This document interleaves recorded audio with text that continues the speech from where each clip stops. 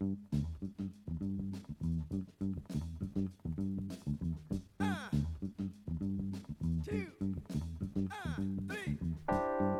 hello. Hello. I'm Tony. And I'm Tally. And we are the Lazy Lazy Book Book Lovers. Oh my god. We're so We're good. We're this so now. good at this now. It's It just only as took long us as like it- 43 episodes or whatever. My friends and I were like talking about recorded voice and like, do we like listen to ourselves or something? And I was like, to be fair, I have now sat through over 40 hours of my voice, so I'm over it. And I re-listened to some of ours for like investigative purposes. Yeah, YouTube. No, not YouTube. I do want to start a YouTube. TikTok, I've now found that I do a lot of talking ones, and a lot of them I don't even like rehearse or I just go for it. So I feel ready to finally do the YouTube that I've been wanting to do. Yeah. Because I'm obviously very comfortable now just doing it. You know what? I keep having all these ideas for TikToks I want to do, like obviously being more in front of the camera than I have been.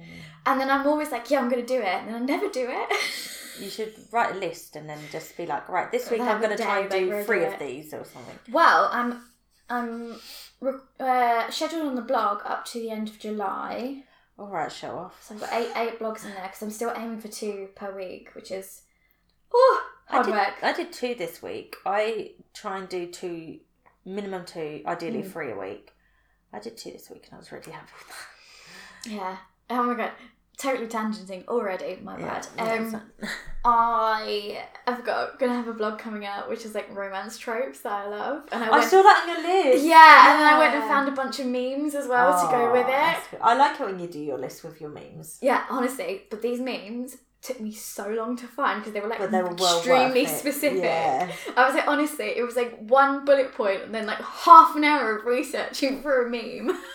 But yeah, because obviously that book tropes one that I've done before obviously does quite well from Google traffic. So I was like, I wonder if I can replicate this.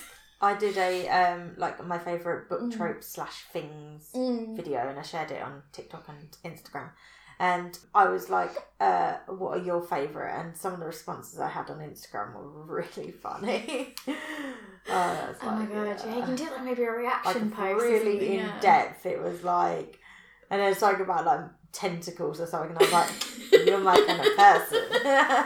Yeah, a couple of them were like extremely specific to me, and I was like, I don't know if this is too deep a like psychological insight, but here you go, everyone. here we are.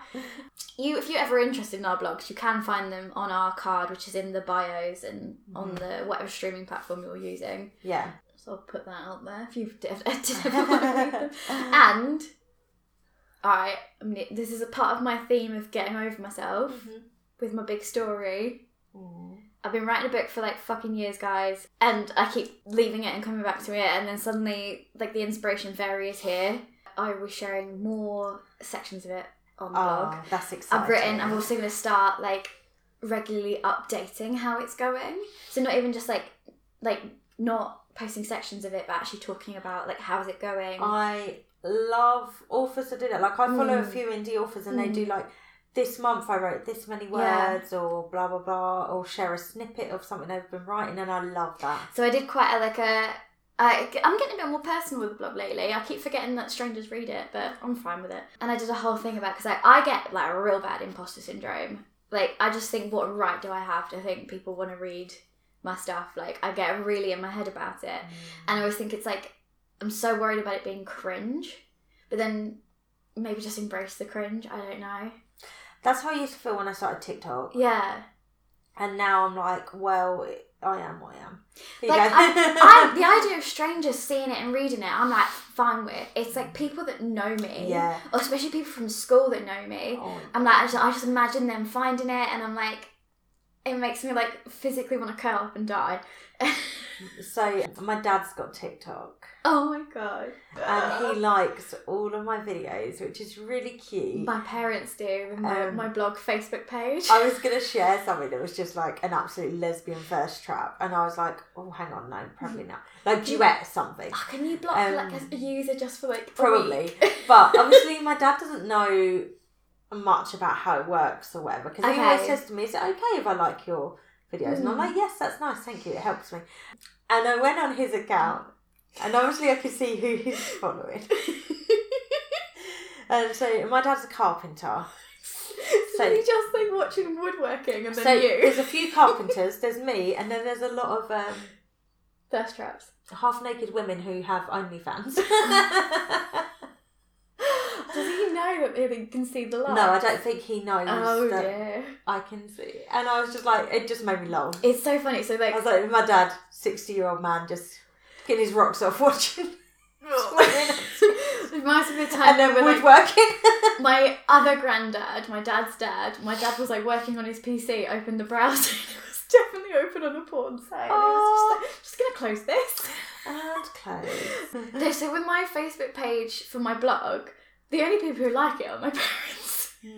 And then my business for my job, honestly, so it's so funny. There's 3 people who like every post. My mum, one of my colleagues' mums, so there's one of my younger colleagues, one of the application scientists. She's in all our pictures at the moment because she's the only one who's ever willing to just do whatever I ask her to do for socials. So I use her a lot, bless her. Is she the one that got in the penguin suit? Yeah. Oh, she's the one who's like up for whatever I want to do. And she's always really chill about it. Like if I need to rethink the idea. So she's in lots of pictures at the moment. So every single time, her mum likes it, my mum likes it, and the CEO likes it. And that's the 3 likes we get on Facebook. But because our Facebook audience is so low, it's still like a really good engagement rate. And I'm like, there's so much engagement on our Facebook platform. So one of my clients is actually my partner. He's a locksmith. If you're in the Hertfordshire area, search Interlocked.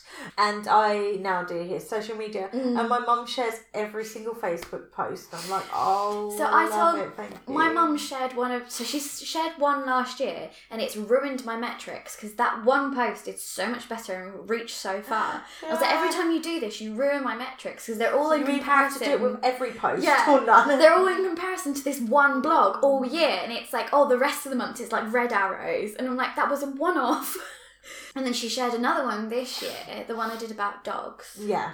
Like, don't get a dog unless you can, which is quite emotional because we lost a dog recently. So I actually meant to tell my family not to read it because I was like, it might be a bit much for you, but I forgot. Soz. But that one she shared, and then a bunch of her friends shared it.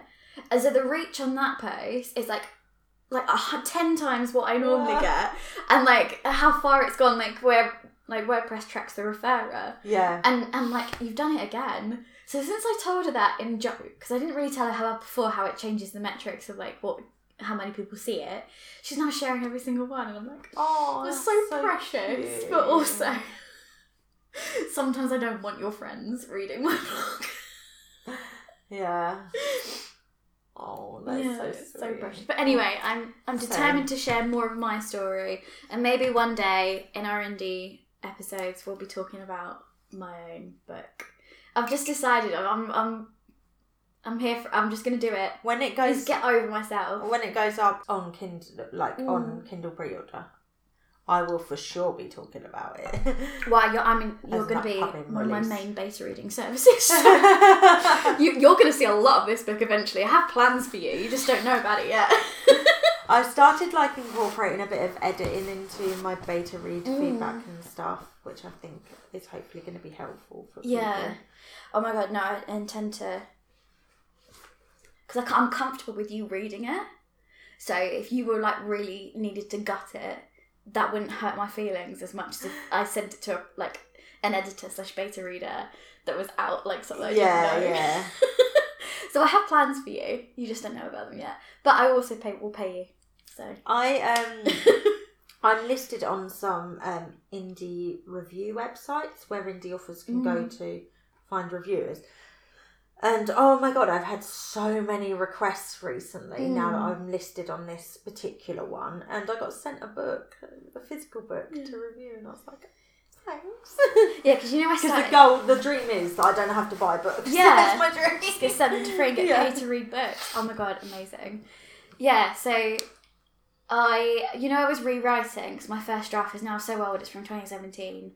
A lot has changed. I've read a lot more. With how you're writing that. No, I've read a lot more since then. I've grown up a little bit more. I now basically write for a living, so it's also just a skill that I spend a bit more time on. Yeah. So I've been rewriting it, but I'm already up to like over 20,000 words. And it was at 50,000 at the point I stopped and went to rewrite. Oh, brilliant. So we're already nearly caught up halfway, and it's so much better. Yeah. Oh my god. And like, I've included so many fucking, like, it's Have just you a love kept letter to the fantasy. original? Yeah. So, like, when you sell this book, you could do a newsletter with snippets of the original scenes. I was like, and that'd be so funny. But it was like, the whole thing was just like a love letter to just like fantasy, and I'm just like, all the fucking tropes. I don't even care. So yeah, I'm quite love excited it. for that. So I just thought I'd Listen put to that in last there. week's episode for how much we love fantasy tropes. Yeah.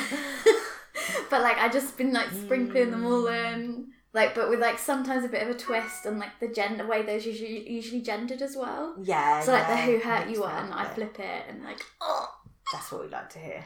yes. So I'm very excited about it. I'm hoping. So this is part of my attempt to just get the fuck over myself. Yeah. Because I love this book, and I hope other people. You've will literally put your eventually. heart and soul into it, so. And it's really awkward to just always be talking about, like, I'm writing a book, but not really.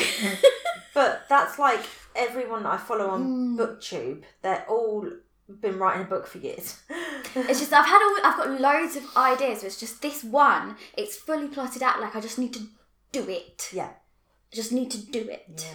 Just do it. Insert that Sheila Buff. Yeah, and like because Agatha, I don't know. I mean, it's not perfect writing.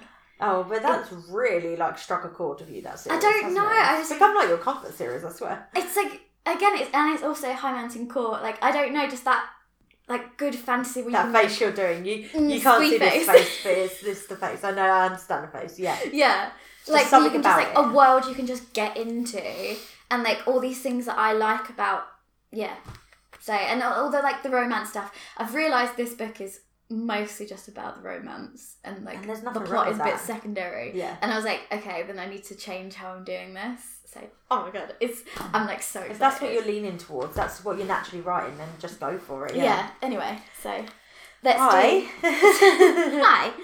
That was a really long tangent. Sorry, guys. I'm so hyper at the moment. I'm still awake. This is amazing stuff It's for my me. sparkling company.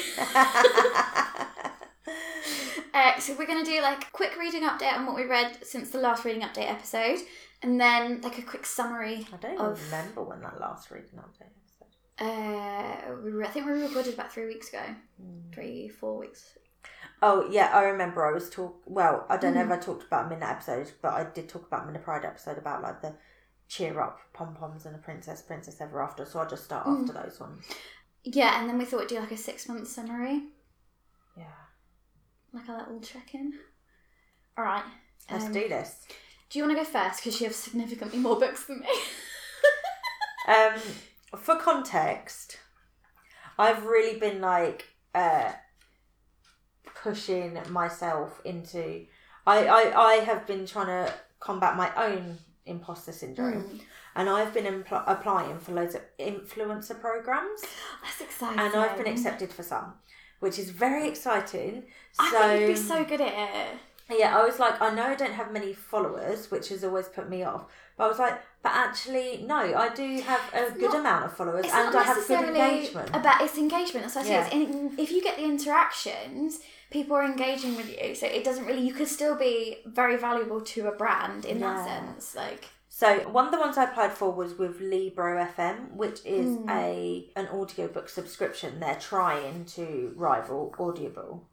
Ooh. Because obviously And you don't people have to don't really want to pay. Sell your soul to the Amazon gods. And I got accepted on that. And basically, in that influencer program, we get, I think it's about 8 or 10 free audiobooks a month we can pick from. So obviously, I just pick out the ones I want. And all you have to do all they want you to do is to just tag them in anything you share about the books. That's cool. So I have some really good audiobooks that I've listened to. Starting with, I listened to Book Lovers by Emily Henry, who did Beach Read and Yes. You, Me on Vacation, it's called here. And in America, it's called The People We Were on Vacation or something. She's quite funny on TikTok, isn't she? I've come across her occasionally. I don't even know if I found her on TikTok, actually. I'm sure. But I read Beach Read recently and I really loved it. Yeah. And I wanted to give Book Lovers a try. And I loved it. Kind of been getting into contemporary romance. It was something I always avoided. But Book Lovers is about a book editor and a book agent literary agent. Yeah. Who are kind of like enemies to lovers. And that's it. It's Love it. And it was fabulous and I loved it. So yeah, and I also signed up for some other... I've been doing this book tour with this company called Blackthorn for a while, but I signed up for loads of other book tours as an influencer, and I got accepted on more. So I've been getting like loads of books. That's so exciting. Yeah.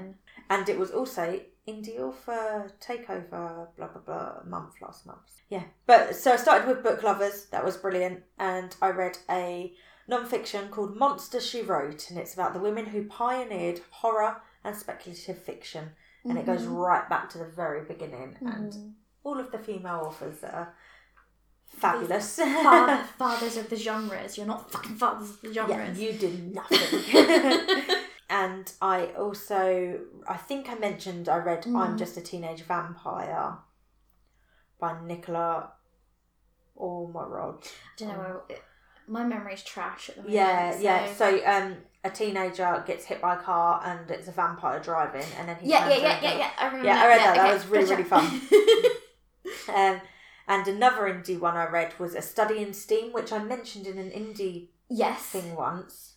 I listened to that on Audible and it was fabulous. So that's by Stephanie K. Clemens, and it's set in like Victorian era, and it's about a prestigious university who decide they're going to take 4 female students, despite females being stupid, you know. And it follows one of the main ladies who wants to learn more about like steam engines, and there's a murder mystery involved, and it's just about these 4 pioneer women. Dark academia, steampunk, all that stuff you and know. The series is called like Ladies of Whack, because they call themselves WAC, which is like women something, is short for something, but yeah, and they like build a little community, and they start teaching the maids of the local houses how to defend themselves, and it's just really, really, really cute. I like all these books, like it's like women's like community as well. I'm also really enjoying that as like a thing. Like it's in A Court of Silver Flames, I guess, as well, but that kind of community of women thing, like especially given recent political news, which we're not going to start on that because we'll rant. No, and I will cry. So especially given that, but like that power of women community stuff, it's brilliant, and that book is really good for it. I definitely, and the audio was fabulous. So audio, I strongly recommend. And then one of the audiobooks I listened to on Libro was Family of Liars, which is the prequel to We Were Liars. I was supposed to read that before I started throwing a glass, and I decided to skip it. We Were Liars has had a big resurgence thanks to TikTok, so she decided to write a prequel, and it's called Family of Liars. And I was like, it didn't really need a prequel, but I listened to it and it was actually really fun. And then 2 other indie books I read, which I read for book tours, and I have reviews on my blog. Echoes in the Dark by P.L. Macmillan, which is a horror short story collection. There's 4 stories, like one of them is 1 page, and the longest one is 9 pages. So that's cool. Yeah, really, really good. And the other one is called Lost to the Lake by Anna Willett, and it's a domestic thriller, which I don't touch ever. I don't generally pick up thrillers now either, unless they're YA thrillers. But something about this, I just decided to pick it up, and it was really, really good. Okay. It's about a husband and wife. Someone breaks into their house. 2 people break into their house for reasons that you do find out later on. Okay. And one of them ends up dead. Interesting. Then her husband's the main character. Her husband is like, we can't phone the police because reasons. And it goes from there. So they they like book like this weekend getaway thing at a lake and take the body to dispose of it. And just driving to a holiday with a body in the trunk. Okay. And she comes to realise that she didn't actually know as much about her husband as she thought she did. And it kind of takes like the unreliable narrator, which I usually hate in thrillers because it's always, and they're always written by men. And so it's like a shit plot twist hidden as an unreliable So it takes that, but the author did it really well. Oh, so okay. Actually, I was pleasantly surprised. Unreliable narrators done well are so good, because it's also, you know, you're being lied to sometimes, and it's frustrating as a reader. like that. But usually they're done by men writing women who are drunks, and I'm like, I'm bored of it. Yeah. I'm done. Like, this woman is a bit of an alcoholic, but the author does it really well. Yeah, fabulous. So they're like the short reviews, definitely. Okay, cool. Okay. So, because I've only read 4 things. Yeah, so you we'll go. Sprinkle me in every now and again. They were the ones I was just going to quickly run through. So, I read How to Keep House While Drowning, which for once is, non-fiction. It's by Casey Davies. She's also on TikTok. I think her TikTok handle is Domestic Blisters.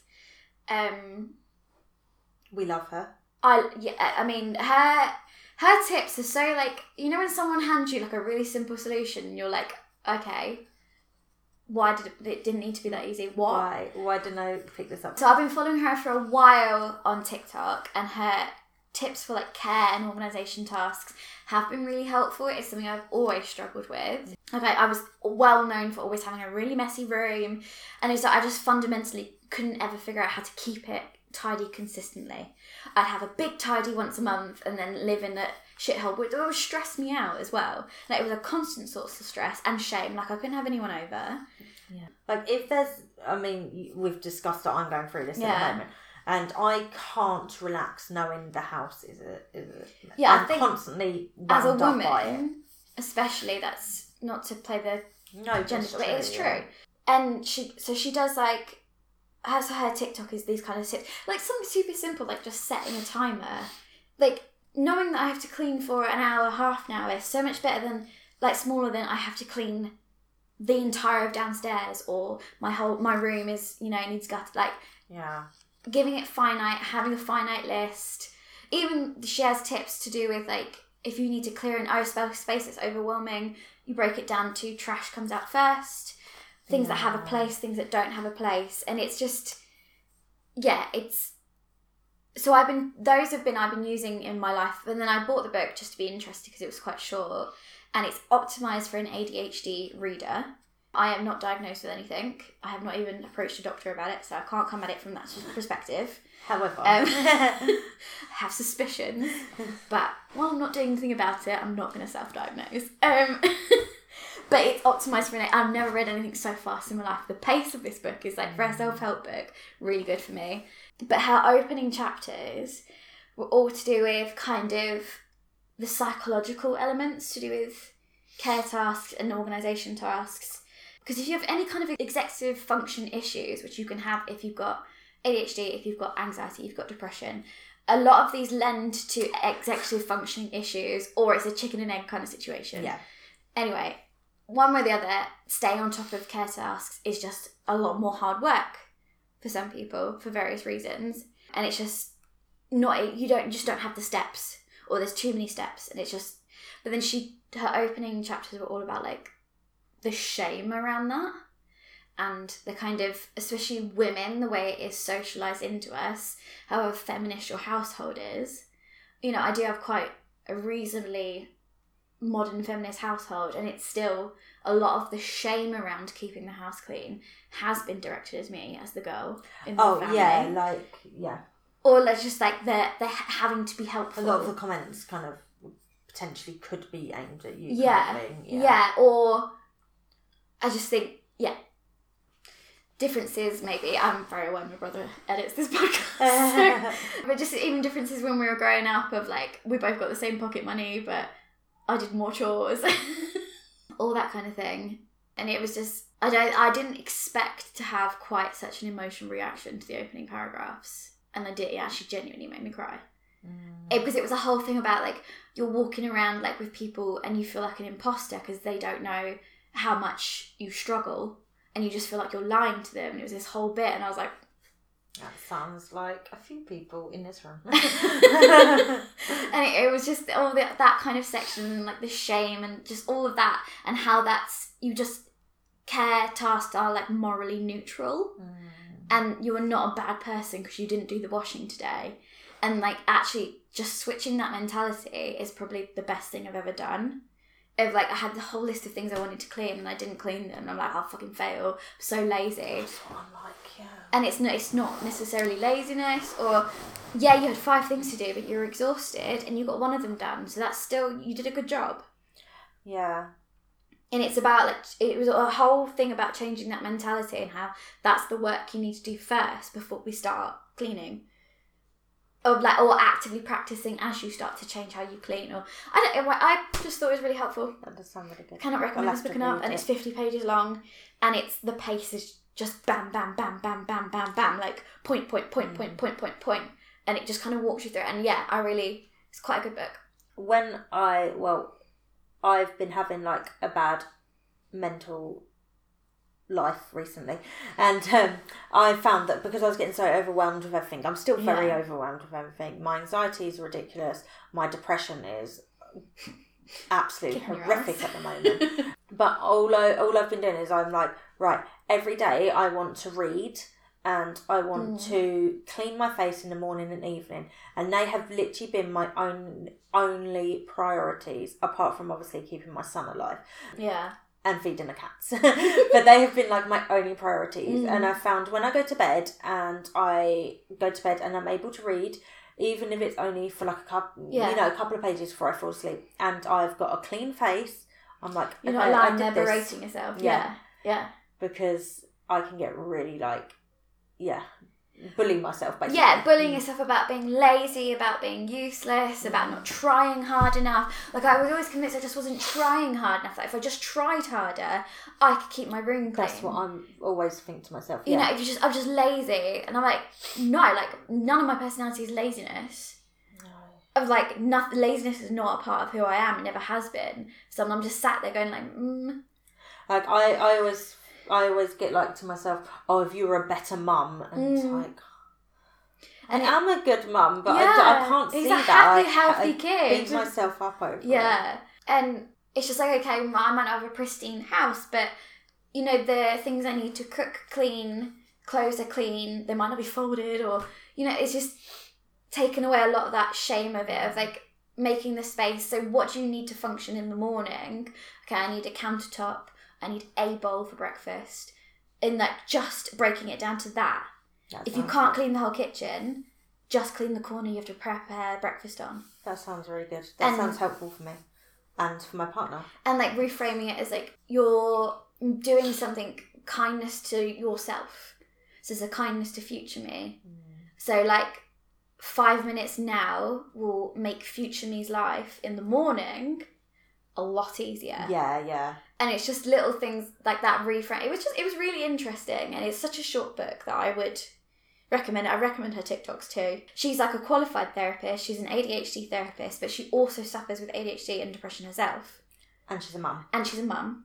So I think, she's a pretty good source. From her TikToks, I remember one of her TikToks said like, if tidying up or whatever feels overwhelming, break it down into little chunks. So I always do that now. I'd write everything down into do, and then I can tick it off, and it doesn't feel so overwhelming. The 4 things that must be done, 4 things that can wait, and like giving yourself tap out points. It doesn't feel so overwhelming, and sometimes I do just I'll tidy what I can in 15 minutes, and that's good. And that came from her TikTok. So she's the timer thing is just a surprisingly effective method. And it's like you do feel like you're treating yourself like a toddler. Well, but if you're emotionally dysregulated, egg timers for my son to help him get ready in the morning. So, but like if you get timed, and also I have the other thing of once I get going, I'm like, I'm going to deep clean this entire house, spend 8 hours, and then I end up being burnt out, exhausted. I lost an entire day to this, and then I'm at the end of the day going, well, if you could just keep on top of this, you wouldn't have lost a day. So it's actually your fault. You deserve this, and it's that little spiral, I guess. And also, like, I assume it's the same for you, but when I go through things like that, that spiral also causes me to have a little bit of resentment for the other people I live with, because I'm like, well, if you helped out as well, I wouldn't have to spend the day out, and then I get all angry and flustered, and and it's like, not good for everyone's relationships, is it? Well, and there are other people in my house that also go through these cycles of getting frustrated with cleaning and then getting really angry and emotionally dysregulated because the space is overwhelming. We've had a tough 6 months as a family, and then someone like just popping off. Yeah. And it's never about the dish on the side, you know what I mean? Yeah. But it's about the fact that, like, you know what, I've just had a really stressful day. All you could have done is put that dish away. Yeah. Like, you do not care about me. And it addresses that whole... Yeah. And also how to... If you are an unbalanced household and can't address the imbalance, how to kind of make peace with it or work with your partner on how to balance it. And she has like her and her partner, they like she does the bulk of it, but she explains how they divide the tasks and how it's like on a visual whiteboard. Oh, is she's the one with the magnets? She got the personalised magnets as well. Yeah, but I think you could just buy a blank whiteboard and write it down. Yeah, but I just like her magnets. It probably helps with her ADHD. Because I hear people with arguments of like, oh, I shouldn't give my partner a chore list, but like I think it's like if you have designated areas. This is the and then if it's not your area, you ignore it. Yeah, this is the thing because everyone's like to me, oh, but he does it if you ask him, and I'm like, I shouldn't have to ask a grown up to clean up mess that he sees. And then obviously we were discussing earlier that I was like, right, there's 4 main issues in our house, we need to pick 2 each and divide and conquer. And I'm not going to nag you about your bit, you can't nag me about mine.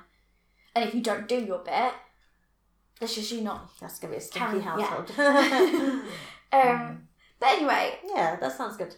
I think I will pick that up. That's on my wish list. It's such a short book as well. Yeah. But yeah, either way, I recommend it quite a bit. Right, so that's one of my 4. Do you want to get some in? Do another one of yours. Okay. I read One of Us Is Next by Karen M. McManus. That's the second one, isn't it? Yeah. Yeah, did you like it? Yeah, I really liked it. It's really good. So One of Us Is Lying is the first book, which I read like a year ago. I've had the second book the entire year, just never read it. I don't think I read the second book for like a year and a half or something, but I often leave big gaps between. Yeah, whereas I will happily binge through a series usually. Yeah, it's really good. I really like hearing more from Maeve, getting little glimpses to Bronwyn and then Nate after. You know when they're like, oh, me and Bronwyn are endgame. And Nate, because they keep breaking up at college and stuff, and Nate's like, I'm not concerned. Yeah, like he's not worried at all. He's like, we're endgame, it's fine. And I'm just like, they so are. And the story this time, their relationship in the first book was one of the best bits of the first book. And like the storyline of this book, I really enjoyed it. I really liked the Simon Says person this time. Yeah. And obviously it escalated a lot more. I figured out who it was, like who one of the people involved was. Yeah. I'm trying to remember now. I'm getting it mixed up with the first one, I think. The first one was the boy that died at school, wasn't it? This other one is the Dare game. Yes, yeah. And there's one person from the school involved and one who's not. Yeah. And the one from the school who's involved, I figured it out quite early. But I always say that's never a bad thing. No. Because it's not a plot twist plucked out of their ass for shock factor. No, it's not, because that's a badly written plot twist. If you don't leave the crumbs for it, then you're a poor writer. Like, I don't mind guessing something early on as long as the book's well written and enjoyable. Yeah, and then like when the actual thing came out and it was all explained, it still was kind of a surprise. But I just guessed who was responsible. Yeah, like I remember the first book, I figured it out very quickly. Yeah, but it didn't take away any enjoyment from the book. Yeah. Yeah, and like the glimpses into all like the characters' lives. Now they've moved on, and it's good. Enjoyed it. Yeah, that was a good read. I read that really quickly. And I can't remember their names apart from the two, Bronwyn and there's Maeve. There's a guy's name begins with N and a girl who's the prom queen from like the first one who basically cut all her hair off. Yes. Yeah, you see a bit more about her because she was a really fun after the fact where she chose not to go to college. Yeah, she's like living her best life, figuring herself out, living with her sister, and I was like, I like that. Yeah, I like that they all basically, well, not all of them, but a lot of them just ended up kind of going against the stereotype and just becoming who they were as people. And yeah, they're really nice books. I like her writing. I've not tried any of her other ones yet. No, I haven't. The Cousins I want to read next. But they're all YA thrillers, I think. So I think the next one's like the Two Can Keep a Secret is the next one? I think I am going to get it. Yeah. Maybe next payday. Because I do quite like them. And it really annoyed me that there's a book called The Cousins. It should be The Three Cousins or something because she had the series with the one and then so this one should have been Three Cousins or something. And if there's more than 3 cousins, I don't care. She should have named it 3 Cousins. Change your whole concept now. Sort it out. Yeah, so that was the other one. Okay, so I read Peter Pan by J.M. Barrie. So I've read this years ago because I was in a play. I was in a musical theatre play of Peter Pan. I haven't ever read it, and I don't know why. I had a feeling that I would really love it. Well, it's fairy tales still. Yeah, kind of. And apart from like obviously the epic misogyny and stuff because of it's the time period it was written, I really loved it, and it made me cry and mum about. You know, just the little growing up and the boys without them, the lost boys who don't have a mum, and just woe is me. Yeah, I loved it. It was really good. And then the non-fiction I read was, I mentioned it last time, I think, that I'd started it or was about to start, The Windrush Betrayal. Yes, I think I listened to like heavy? 2 chapters and I'd cried on the way to yours or something. Yeah. It made me really, really angry. Yeah. So angry. Yeah. And then I finished it, and then certain things happened in the world that made me even more angry. And I just hate the world. It's all right. I hate politics. The UK politics are currently rewriting our Bill of Human Rights, so that's fun. Yeah, because they're not going to put in that we have the right to do an abortion. Yeah, well, not just that. They're putting in certain stuff about if you are immigrant, regardless of your settled status, like what rights you get stripped off if you commit a crime. And they're just very excited to get rid of the human rights that the EU imposes. Scary. We're not going to get too into it. No. But that has contributed to my moody bean. That's another reason why my anxiety's been fucked recently. It's just really frightening time to be a woman. And yeah. I feel sorry for everyone in America. Yes. Apart from white men. I know a lot of UK's approach to this is as a healthcare approach rather than a morality approach, and that is what currently governs the laws around it.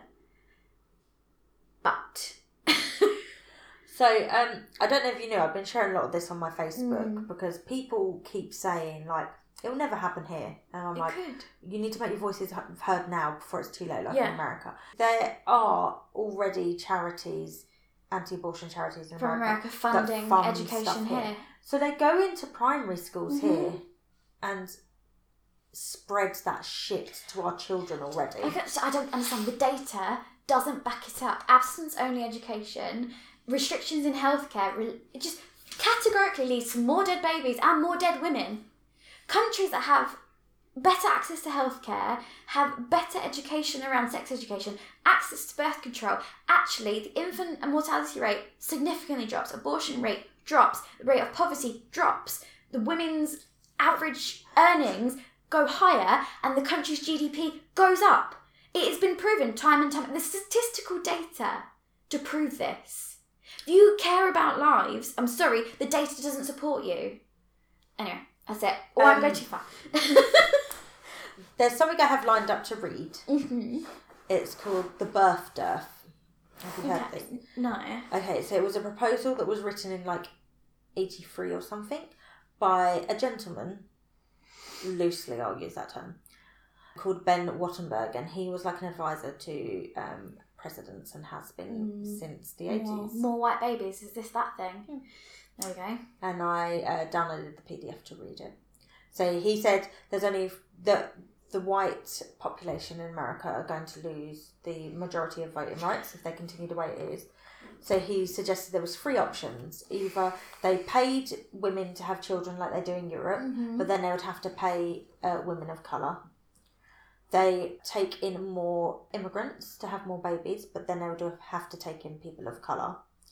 Or they stop white women having abortions because 60% of women in America who have abortions are married white women. Evangelical Christians make up a really large percentage as well. Because people who are anti, what do they say they are? They're pro-life, but they're not. They're just anti-choice. They will always make out it's teenagers who use abortion as birth control, blah, blah, blah, blah. The highest percentage of women who get abortions are married women who they cannot afford. Either their family does not want more children or they cannot afford more children. Anyway. Yeah, so Windrush Betrayal was very depressing to read about, and the fact that it happened in my lifetime is disgusting. It's still happening, really. Yeah, well, yeah. It's just not in the UK press. I don't really understand why. I don't understand how. Okay, so obviously I am pro utopia, which I know is not something that we can ever get to. But I don't understand how if a person has paid taxes, they live in that country. You cannot ship them back to somewhere they've never been. No. Or haven't lived in for 50, or 60 say years. that they have no right to be here. When you've been taxing them that entire time, you were comfortable enough that they were a citizen that you could tax them. And this also feeds into the fact that I strongly believe that 16 and 17-year-olds should be able to vote because they are taxed. They should be able to vote in what happens in their country. And if prisoners cannot vote, or if convicts or criminals cannot vote, when they leave prison, they should not be taxed. Because if they can't vote, you should not take money from them if they can't vote on what it's spent on. Yeah. Anyway. Honestly. It was really eye-opening. I think everyone should read it. I actually, on my Instagram, I shared over the Jubilee weekend some books you should read if you care about your country. I think especially in the Brexit environment was just a really bizarre time to be in the UK because it suddenly seemed to make a lot of opinions acceptable that was very eye-opening to the people around me. And that I was like, because you assumed people were good people until they were almost given permission to vocalise what they wanted. It's just that the rhetoric that if you're an immigrant, you don't deserve rights, you don't deserve the basics. I was like, okay, say a war happened and it happened in the UK and you had to flee this country to another country, you'd be sitting there complaining about these conditions, you'd be saying it's inhuman, you would not put up with this. And it makes me really angry, seeing, obviously, anyone that is in a situation like that, you have my full sympathy. I would never, ever say that someone whose country is within a war or anything like that doesn't have a right, because I'm very pro-movement. Yeah. But the outpouring of support our country and other countries have shown for Ukraine refugees, but then other refugees should drown like rats. I genuinely saw someone I went to school with post that. Yeah, I just drown the rats. They are human and I'm like, beings. They're that's what I was human beings. And I was like, you're a bloody Christian. What? All life is supposed to be sacred to you. And he was like, well, they then use their religion as a way to justify that and the crimes of Islam. And I was like, you don't even know if those people were. No, you don't. What their religion was. But I was also regardless. So my reply was, I listed. Have you looked at what Christianity has done? That's and all I replied. I didn't bother to even argue it. No. I just commented a list of the crimes Christianity's done in the last 500 years alone. Yeah, I mean, you could write a list in the last year. Yeah. So that's all. I block a lot of people on Facebook now because I also think I'm not gonna win anyone over on Facebook or anything, and I just think sometimes being a keyboard warrior isn't that helpful. / some guy reported me for bullying him. Oh yeah, because he kept showing racist memes and I kept reporting them and stuff. I report my family members for sharing racist memes. I don't think they know it's me, but I just don't engage with that half of my family that would maybe talk like that. But yeah, I don't. It's a great book. Read it if you're English and you think you have pride. Read it. I don't understand why we sit here as a colonial power saying we're so good, we're so great, we deserve to rule over you, and then are surprised when they want to come here. Yeah, and then are also surprised or also confused when other countries start gaining more power, and we're like, the empire. We're an island. We're a tiny, tiny island. We're a speck in the ocean. We do not deserve to be a colonial power. We don't. With when the royals, well, William and Kate, And I won't even get started on my thoughts on the royal family currently.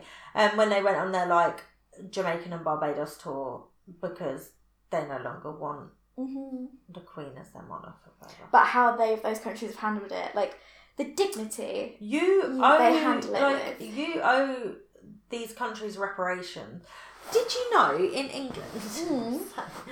In England, we haven't paid any reparations to any families of doesn't shock me. People who were owned as slaves. However, we do pay reparations to the families who They just lost finished their paying slaves. it in 2015. The reparations to people who lost their slaves in the 1800s. What the fuck is wrong with you? So we're like, Brits are always really proud to wave this banner of we abolished slavery about 200 years before America did.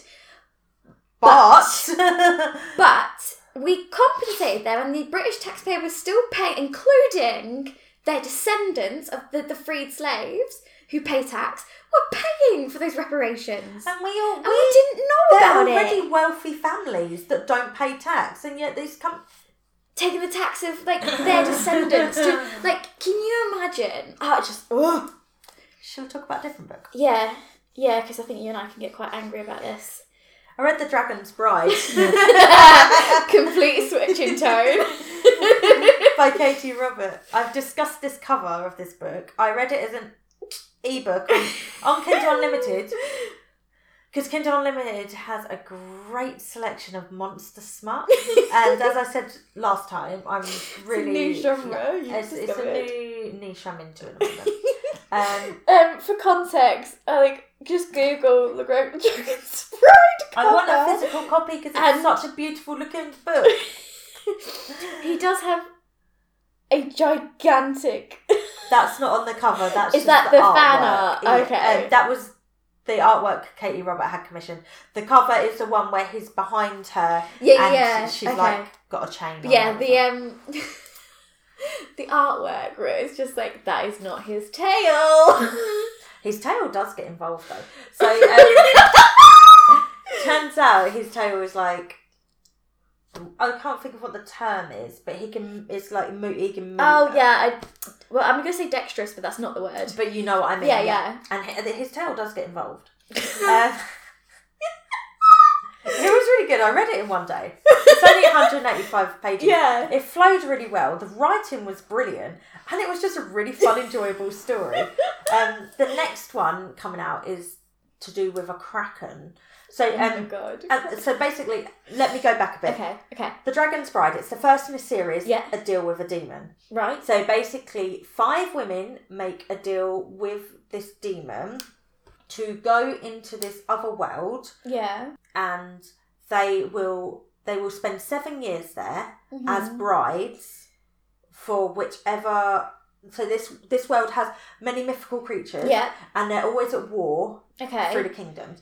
So this kind of devil demon kind of thing, he's trying to bring peace, and he often has women come over to offer sex to these services. Yeah. Nothing's ever forced. He's very, very, he's a feminist. There's contracts involved and everything. And he does this, he decides that a great way to bring peace to the nation is the head of each of the kingdoms that are different creatures. Yeah. So there's 4 and then him, so there's 5. They will each take one of these women, it's like a little auction. The women came out and they chose which one they wanted based on the colour of their dress. So I'll have purple or whatever. And the women stay there for 7 years. Yeah. And then they come back to our world when their contract's over. And in our world, it's like half an hour has passed. Okay. And all of the mythical creatures want to have a child. Okay. Because they need like human blood in their bloodline. Okay. But the contract specifically states they cannot harm the women, they cannot force them. All they can do is the women have to agree to allow whoever marries them to try and seduce them. That is it. Okay. That is all that they don't have to offer a child. There has to be no. Okay, interesting. Nothing. All so right. it's a really good concept. It's quite a feminist concept. So it follows this main character, Briar, which was a name I wanted for my daughter, but it's not a name we're going to use. And she the dragon is the one that takes her. And so follows her. So the series is the next one is the Kraken one, and I'm really into Krakens. Tentacles.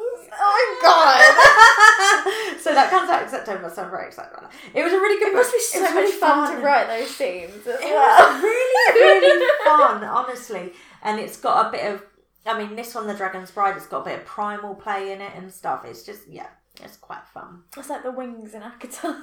Yeah. I was like, that's a thing, I didn't know. So at the beginning, when he takes her back to his kingdom, and he says, we have to be married because that's kind of their culture, the dragons, they have to be married with anyone that they want to try and seduce or whatever. Okay. Blah, blah, blah. So they go to it's like a not magic, but it's like a spring in the kingdom. And they have to go in there separately, and then they come out together, and then that's how they're married in this world. Mm. So she goes in, and then she realises that her white dress has gone see-through. She's not got any underwear on, whatever. And then he goes down, and then she's just obviously his trousers get very stuck to his body, and she's staring at him oh, he's very big, and then she's oh, there's two of them. And it was just really, really, it was a great book. It actually really was a great book. Yeah. It put me in a really good mood, and I really enjoyed the love story. So I've got loads more lined up to read. Nice. Would you like to do? That was a real shift in tone. And then I've got two more that I want to talk about. Okay. So I got one more. I didn't even read four. I read 3 books. I read Torn by Jasmine Watson. Oh, I haven't read this yet. Which is one of the people we came across from the Indie Authors episodes. You'll love it. It's fantasy. It's fairy tales. The second one comes out soon. Yeah. Is it what's the series called? The Book of Grimm or something like that, I think. Yes, something along those lines. I didn't write that bit down. So this follows... I'm really excited to read this one. I literally just read this and the main character's name. I'm so sorry I didn't write the main character's name down either. This isn't very good prep today. That's alright. So got distracted by butterflies. Sorry. There's different kingdoms, the above, below, and the middle, and all this kind of stuff. The middle's been at war, and the main character comes from the above. That's where she grew up. But it turns out that she's maybe not from the above. Oh. And she kind of has she's the last of a certain kind of magic, and Grimm finds her to try and save the day, basically. And it's all found family, and it's very fairy tale-y. So it's not quite my cup of tea with how fairy tale-y it is. Very my cup of tea. But it's very much, I think you're going to enjoy it. It's a little bit enemies to lovers, although it goes from enemies to friends quite quickly. But not in a bad way, in quite a natural way. The Grimm guy, he's quite charming, but he's very mysterious, and we like it. It's all good. I think I will read the next one. I wouldn't say it was I didn't power through it because I'm not a big fairy tale person, but I don't think there's anything wrong with the book. I think that's me that's wrong. No. Because lots of it wasn't when you read High Mountain Court, you just... Well, High Mountain Court, where I was instantly just whoom, I love this. Yeah. But it was an enjoyable book. I definitely think you're going to like it. Yeah. Mm-hmm. It's on my shelf. I need to... Mm-hmm. I'm making my way from my shelf. Yeah. Making my way downtown. And she's also on TikTok, and she's nice and she's fun to follow on TikTok. So yeah, she's lovely. Give her a look. Okay, so I read The Library of the Unwritten. I don't know if you've seen that anywhere. It's a red cover. I have this thing about books that say library in the title. Oh yeah, you're just gonna instantly. Yeah. And this is the first in a series of... I read it for a book group, a book club, and I was I don't really want to start another series, but I do want to read this book. Yeah. So it's the first in a series called Hell's Library, and basically it's about a woman she's a human woman, but she works in a library in hell. So it's she's died. Yeah, okay. But she works in a library in hell. And the library is kind of separate to hell, but it is within hell's realm. And it's all of the unwritten books from authors. So all of the books they started and never finished. Oh, that's cool. So she houses them all. Or like authors that died, their books will be there and stuff. And every now and then a character will come out of the book and try to go up to Earth and convince their author to finish writing their story. So at the beginning, her and her assistant, who was a muse, but then got kicked out of the muse like training or whatever, and now is an assistant to this librarian. They discover that a hero from a book has escaped and gone up to Earth and somehow got through all of their wards and went to Earth. So like, oh fuck, well, we've got to go get him because they can't be out and about and they can't be talking to their authors. Yeah. And then at the same time, this little demon that's sent by the devil is the one that comes to tell them, one of your heroes has got up to Earth, by the way. So like, shit, we better go get him. So they're like a bit of an odds team. Yeah. Like, right, let's go. And they have to get this candle. And it's like a certain candle. It's called a ghost light. Okay. And once they light it, they can travel to another realm. But they have to be back in hell within 24 hours or hell's hounds will come and get them. Okay. So yeah, they go up to Earth, find the hero, blah, blah, blah. And I was like, well, that's over really quick. And it's a really big book. So obviously there's more to it. Yeah. So then, when they find the hero, they also encounter an angel who has come down to find this the Bible of Hell, or the Devil's Bible, which is rumoured to be on Earth. And and he thinks that they have it because they're librarians, and they have no fucking clue what he's talking about. they're like, yeah, we've got the book talking about the heroes. Yeah. Okay. And then it turns into Claire, who is the librarian, and the assistant is called Brevity. And then the demon's called Leto, and then the hero they just called Hero because they don't know what his name is. And they all end up having to team up along with a demon who runs the archive that's like a thing next to the library. Have to go through, they go through Valhalla and all of these other places to try and find that sounds this demon so fun. Bible. And at the same time, the angel, the Watcher, who is called Ramiel, something like that. Presumably, One note from Supernatural. That's one of the dickhead angels. I was going to say, presumably that is because he's kind of been kicked out of heaven and kind of still is there, but he's obviously done something wrong at some point. Him and another angel called Uriel, I think she's called. They are also trying to find the Bible, and it's like a battle of who can find it. It was brilliant. It was so fun, so good.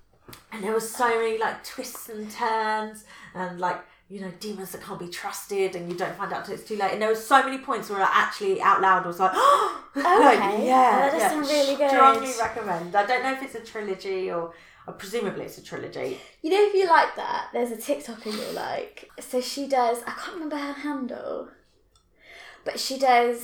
is it the one that does the skits? The help desk. Yes! She's like, help desk. Yeah. I like her. Yeah. Some of them are a bit too twee, where she's like, but I think they really speak to other people. Yeah. Because she did one that was to do with, an evangelical Christian who comes to the help desk, and he's like, I don't deserve to be in hell, and then she starts, saying quite homophobic things to one of the things behind the counter, and then it's all about so she does these little skits, they're really fun. Hell's Bells. I follow her. Yeah. It was just such a fun book, and it was huge. It felt huge anyway when I was going for it. It was only 400 pages, 440 pages, but it felt like a really long book, only because I thought the whole story was going to be them getting this hero back, and then he was back within 100 pages, a whole different and I was journey. what the fuck is this book about? Yeah, it was just so, I strongly recommend. And then I read a YA mystery thriller. I only really read mystery thrillers that are YA because I just find them more fun. Yeah. Called Dark and Shallow Lies by Ginny Myers San. Oh, that Library of the Unwritten was by A.J. Hackworth. This was just available as a audiobook with my library, and so I just downloaded it because it was available straight away, and I just wanted to listen to something fun. It was so gripping. It was fun, but I could not stop listening to it. Oh my God, I loved it so much. So it's about a girl who comes from, she's called Gray, and she comes from this place in Louisiana called Le Cachet, and it's a very small town in like a swamp, and like the houses are like on decks and stuff, and it's all swampy. Yeah, and there's like crocodiles and shit like that. And everyone that lives there, there's only a small amount of people that live there. Everyone that lives there has some sort of psychic power. Okay. And all you know is her mum died when she was like 8 or 9, and she had to go live with her dad, like in the real world almost, like away from it, because he didn't want her there anymore. But she goes back there to stay with her. I can't remember if it's her aunt. I think if it's her aunt or her nan, but she calls her like, I can't remember, she just calls her like Honey or something like that. But relation to her mum. Yeah. Every summer holiday, because it's like a psychic town. Yeah. And like in the summer holidays, they get loads of tourists who come and like get palm readings on. Yeah.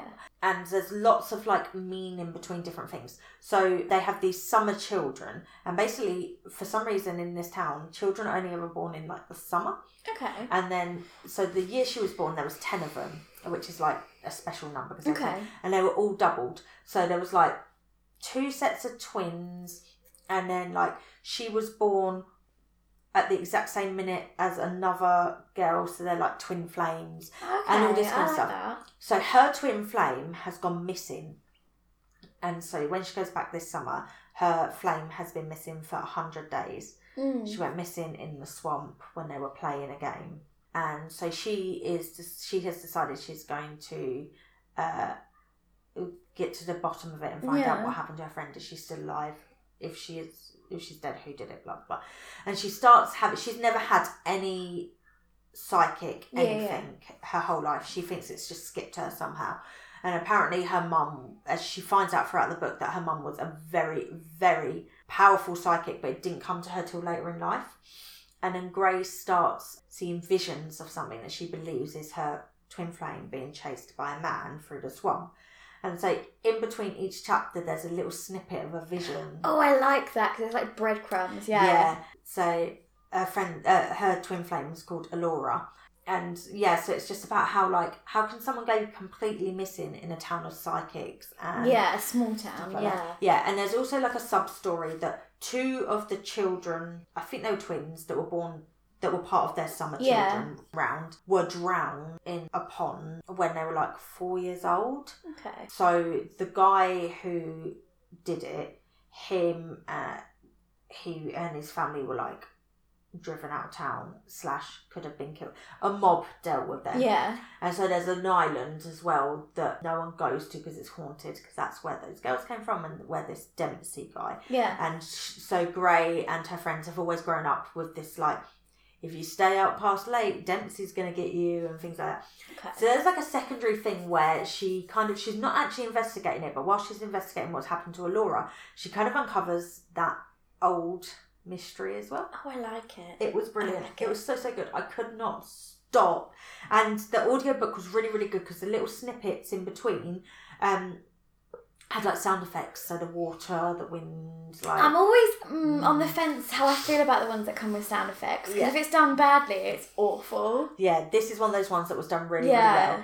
And when I finished, I like put up on my Instagram stories, I was just like, I've just read this, why did no one tell me about this book? It came out last year. I was like, how very dare you not tell me about this book? And then I tagged the author and I tagged the publisher, and I was just like, what have I got to do to get an arc of the next book? Because it's not in this series, but the next book by the author, it comes out this year. And then the author messaged me and said, you need to click on the Penguin website and click here and ask for it. So I sent off an email, so I really hope I get it. I can't wait till September for her next book. This was her first book as well. Oh, I mean, it sounds so like meaty. How long was it for how much is like in it? 400 pages, I think. Jesus. It was about... It was a 10-hour audiobook. It has a really good pace then, for they to pack that much in 400. Yeah. Like, literally, I had to turn it off to go to bed, and I didn't want to stop listening. And the next morning, I picked it straight back up, and I was like, nice. I need to know what happens. Yeah. Oh, I love it when you get something like that. So yeah, that's it. That's it. I'm done talking now. That's the longest I've ever heard you speak about a book. I know, yeah, actually. It just really, it was just so good. It sounds like you could not Right. Let's do. Do you want to do... So we're going to try and rattle through our lists for the year. Mine is significantly shorter than yours. So should I go first or you go first? You go first. But I think every time you list one that was a standout, say... Yeah. Particularly good or something, so that we can hear like your favourites almost. Oh, we know what. But off the top of your head as you're going through. We already know which ones are going to be. Yeah. So, Night Circus, Witch's Blade, which is like High Mountain Court, Five Kingdoms of Oakcrest, fucking slaps, love it. Where the Crawdads Sing, These Violent Delights, A Court of Thorns and Roses, A Court of Mist and Fury. Mist and Fury is my favourite book out of all of them. Love it. Is that the second one? Yeah. Yeah. Yeah, the whole build up with Reese and... In that trilogy, but Silver Flames is my favourite. Silver Flames is my favourite as well. Yeah. Yeah, but I think that, A Court of Wings and Ruin, A Court of Frost and Starlight, A Court of Silver Flames, A Deadly Education, The Atlas Six, A War of Two Queens, Flames of Albion, Until the End, Skullduggery Pleasant, we all know this, I love this, The Vanishing Half, Lady of the Primordial Tree, How to Keep House Whilst Running, One of Us Is Next, Torn, Throne of Glass, 20 books. I'm not counting my audibles because I've been only doing re-listens. Okay. I haven't had new listens. So I don't know if they count. Yeah, of course they do. You still read them. So I've re-listened to High Mountain Court like 20 times. I've been re-listening to ACOTAR both as night listens and then actual like listens. Yeah. Because I do two different types of audible listening for me. Yeah. One's to sleep and one's to active listen. Yeah. I have then been dipping out of my other ones I've got in the library. The different skullduggeries. I was going to say Carve the Marker I've got on there that I like to dip in. Six of Crows audiobooks. So I've listened to them, but they're all night listens, so I don't know how much they count. Yeah. Yeah. Okay, so I'm going to do my list, but I've decided I'm not going to do the graphic novels because a lot of this is graphic novels, and it'll just be easier for me to read if I don't mention them, basically. Although they do count as reading, and this, and then the Lazy Book Lovers podcast world. Yeah, so I have read 68 books. Yeah. So, but I'm just going to pick out the books from that and not mention the graphic novels. If you are interested in what graphic novels I've read, I actually have a link on my personal card that takes you to an Excel sheet with the graphic novels I've read. So there you go. Very organised. I thought the fact my list was digital was quite good for me. Yeah, I know. When you put your notepad down, I was like, but don't you need that? So I read Rule of Wolves, Behind the Veil, The Binding, Come Tumbling Down, The Girl in the Corn, Rhapsodic, Mortal Coil, The Skullduggery, Deathbringer, Skullduggery, Court of Silver Flames, spectacular, Forever, Kingdom of the Wicked, Skullduggery, Last Stand of Dead Men, Skullduggery, Dying of the Light, Skullduggery, Resurrection, Skullduggery. I'm so impressed you read so many of them in a row. It's so unlike you. And then I've not touched them since, basically. Atlas 6, loved it. I loved it. Midnight, Skullduggery. That's where I stopped and I need to pick back up. And Nick's almost finished. I just rude. Teach Me, The Taking of Jake Livingston, Hitchhiker's Guide to the Galaxy, Dirk Gently's Holistic Detective Agency, Never Let Me Go, Skeleton Keys, The Legend of Gaptooth Jack, Yes, How You Lose the Time War, Skeleton Keys, The Night of the Nobody, Light from Uncommon Stars, A Whole New World, Frankly in Love, The Secrets That She Kept, Sylvana's Trial, Book Lovers, Monsters She Wrote, I'm Just a Teenage Vampire, Windrush Betrayal, Peter Pan, The Spiders, Sliver Me Timbers. It's a kid's book. A Study in Steam. It's a brilliant name, isn't it? Yeah. Echoes in the Dark, Family of Liars, Lost to the Lake, Library of the Unwritten, The Dragon's Bride, Dark and Shallow Lies, and All Systems Red. So there we go. Busy. Yeah. I don't know. So I've been trying to do the 52 books in 52 weeks challenge. So like basically read 52 books in a year, physical books. I've been trying to do it for about 4 years. Yeah. And I always fall short. And like we're over 6 months into the year, and I've only read 20. I would never be able to do it if I did it as just physical books. I usually, on average, read about 100 to 130 books a year, including... listens. Yeah, audiobooks. This year I set myself a task of 60 books. I wanted to do...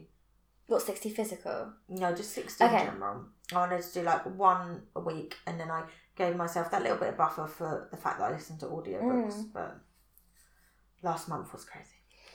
Yeah, last month you really went for it. 14 books. And I think the month before was good. And then the month before that, I think I read like one book. I think, because I've just started Throwing a Glass. I am halfway through the first Throwing a Glass You're going to go through that series. I'm already Mm. really enjoying it. So I think I'll catch up a bit. Because there's 6 or 7 in that series. 7, and if they're all as easy to read as the first one's been, it's not going to take long, I reckon. My sleep is probably going to suffer. But... Yeah, I think it's not going to take... I don't know. I might do it this year. I'm not sure. That'd be exciting. Next time I've got a week off, I am like doing a holiday, which I hopefully should be an active sightseeing holiday. So there won't be a lot of reading time like I normally get on a holiday. Yeah, because your last if I can holiday afford you it. read loads of books, didn't you? I'm not sure I can afford it, so I might have to rethink. But at the moment, I'm looking into hostels. There's a cheaper way to do it. I don't know.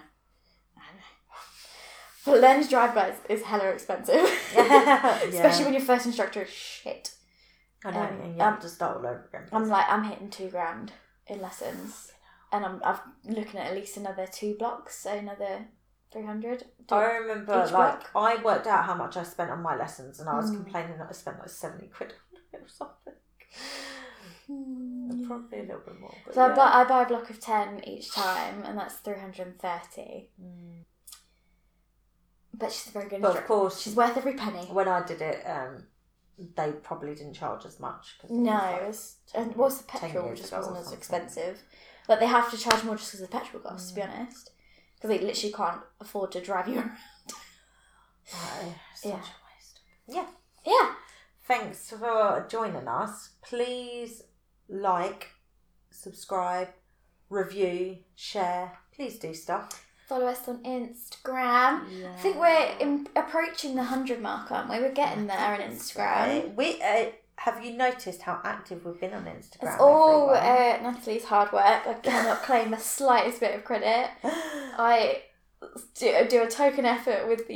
You did a blog post. So. Yeah, I'm not doing a lot of work with those blog posts. Yeah, we're creeping on. Come on, everyone. We just need 5 of you.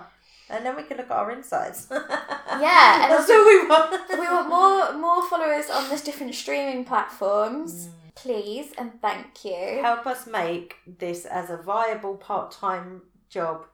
People are always like, it's so much effort. It's so much effort. I don't know how you do it. And I'm like, I don't know. I could just sit on a sofa with my friend and talk about books. Yeah, someone said to me the other day, like, why, if you're not getting paid, why do you do it? And I'm like, what, do you only do stuff that you get paid for? I'm fairly certain you, like, same with the tidy blog. the house. Same with the blog. Yeah. Like, I don't make any money off that. I got 900 visitors in a day. Guess how much I got in ad revenue? 0.1p. I've had a similar thing. Something like over 1,000 ads served or something. Yeah. 1p. I mean, I've had ads on my blog for... I'm up to 10 pence revenue overall. Yeah, for like 7 years, and I've never been able to... I don't even think I'm like past 20p. Yeah, I'm at 10 cents revenue now. Yeah. Crazy. But the thing is, there's another month where there's 400 visitors, and that got a penny. It depends on what the ad is. Yeah, and if they click. Yeah. Well, come support us to help us not be poor writers anymore. Our dreams. / if you need any social media content stuff, Natalie's your gal. Especially if you're an indie author, because I know a thing or two about writing. And we even have a podcast we can promote you on for free. Yeah, that is true.